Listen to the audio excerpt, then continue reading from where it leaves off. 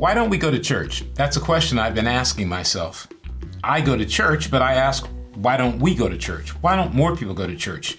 Recently, in a Pew Research poll, it talked about the fact that when asked the question, do you believe in God?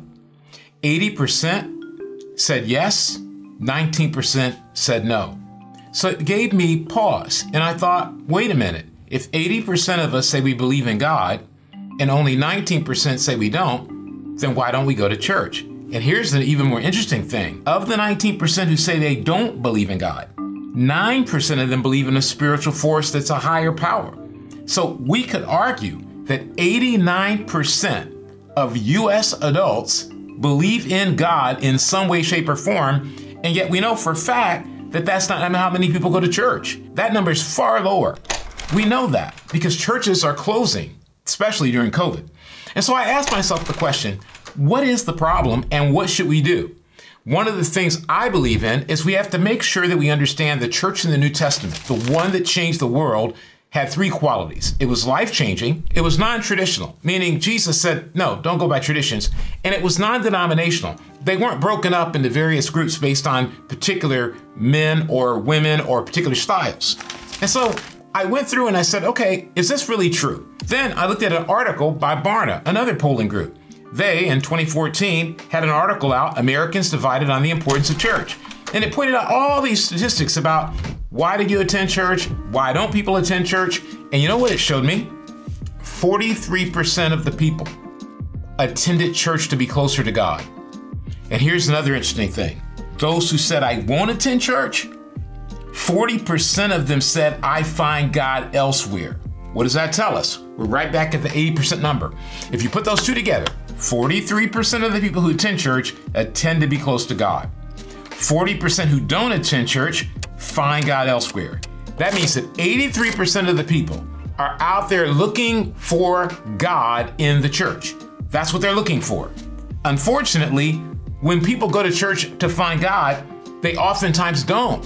And that's why they don't attend. They show up and it's an internal argument, it's an internal debate, Yes, sir. I'd like to have an argument, please. Certainly, sir. Have you been here before? No, this is my first time. I see. A church that looks good, it's got great music, it's got a great building, but it's not got God, if I can use that language. And so we look at Mark 11, and in Mark 11, Jesus addresses this problem. He doesn't particularly say, here's why you don't go to church, but he says, here's the condition of the church. Now, a lot of people will point out, well, he's talking about Jews. Well, I think sometimes that's used in a way to be anti-Semitic. That's not what I'm talking about. I think Judaism in the Bible is really the entrenched and established traditional church of the time. So rather than talking about the Jews, we got to look at what is the entrenched tradition right now. In Mark 11, Jesus compares it to a tree, a fig tree. He runs into a fig tree when he's with his apostles, and he looks at it, and it's in full leaf. And yet he curses it. He says, may you never bear fruit again. Why?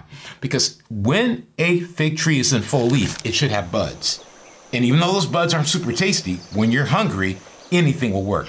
Lay off me, I'm starving. It had leafy branches with no buds and obviously no figs because there's two seasons. And guess what Jesus said?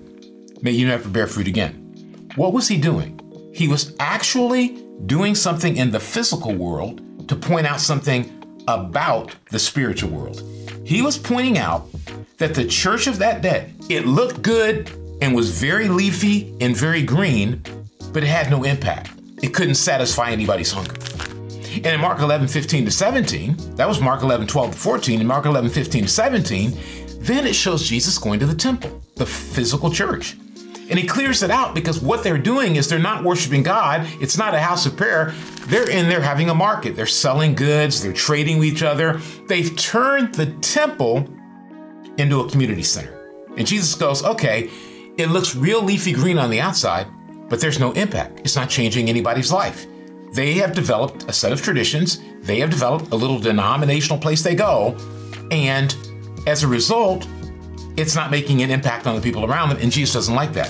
Now, there's nothing wrong with being denominational as long as we understand that Bible comes before denomination and being like Christ comes before denomination. And we want people that don't know God to want to know God and want to believe we can find him in the church.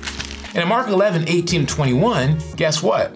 Right after he does all that, as you can imagine, the religious leaders, the entrenched leaders, the people who dominated the established church, they wanted to kill him. That's right. He and his apostles took off and they're walking along and the apostles go, hey, Jesus, that tree, remember that tree you cursed? It's withered and died. And Jesus is like, because that's exactly what happens when we appear leafy green on the outside, but we have no impact on people around us. What is the result of that? When a church doesn't change lives, and when a church doesn't help people know God, people don't attend. But here's the breakdown. Not only do people not attend who are not churchgoers, people stop attending who are churchgoers. Barna had a really interesting poll come out. People that are still attending their pre-COVID church, 35%. But people who switched churches during COVID, 14%. But here's the real showstopper. 32% of people have stopped attending church during COVID. That's right. More than double the number of people who switched churches have people quit going to church. What does that tell you? You can have a leafy green tree. You can have a church with all the trimmings, but if it doesn't teach God, and if all the people in it aren't focused on God, people are not going to be interested in going. And that's why I believe the Bible teaches we need to have a life-changing, non-traditional, and non-denominational church. One that's not wrapped up in tradition. One that's not wrapped up in a particular label. There's something wrong with being part of a denomination, but you want to remember that people out there are not looking for a denomination. I remember in the 80s and the 90s, people used to ask the question, well, what kind of denomination do you belong to? That's not asked today. I talk to people all the time. They don't want to know that. They want to know what kind of church do you have? What does your church do? Because we're living in a time where people are searching for God, and unfortunately, when they go to church, they don't feel like they can find him. And Jesus points that out with the fig tree that was leafy but had no fruit. It had a lot of good looking outside, but it really didn't make a difference in everyday life. In fact, one of the comments that is seen in all the polling is that people feel that church is irrelevant to their life, meaning it can't change it. And Jesus takes all that, and in Mark 11, we wind it down in verse 22. Then Jesus said to the disciples, this is after the temple, this is after the leafy trees, this is after no bud, this is after no fruit. Then Jesus said to the disciples, have faith in God. I tell you the truth, you can say to this mountain, may you be lifted up and thrown into the sea, and it will happen, but you must really believe it will happen and have no doubt in your heart. Why does Jesus tell them that? He says, don't get freaked out about the withered tree. Yes, if you don't have God at the center of your life, and yes, if you begin to be all about traditions and not God's word, and yes, if you start getting more into your particular denomination and the little things that you prefer and like to do, and you lose sight of faith, then your church and your group is going to wither. He goes, but here's the good news. If you have faith in me, he's saying, if you have faith in God and you have no doubt in your heart, then guess what's going to happen? You'll be able to say to this mountain, move. He's saying it's not over. You build a church built on God, you build a church built on faith, and it's going to change lives and it's going to inspire people. So why don't we go to church? Because when we go to church, we don't see this. We don't see mountains move. We don't see lives changed. And I love church. I love going. But I want people out there to feel like, hey, when I go to church, it'll make a difference in my life. It'll make a difference in my life when it comes to diversity and racial prejudice. It'll make a difference in my life when it comes to marriage and having great marriages instead of marriages that fall apart. It'll make a difference in my life in that it'll inspire people who are younger to want to be a part of church, not because it's a tradition and not because they've been raised in it, but because they see it as relevant to their lives. Life-changing. That's the kind of church we're talking about. And that's the kind of church that people will want to attend. Why don't people go to church? Because they don't feel their life will be changed. And each one of us needs to understand that Jesus can provide that life change.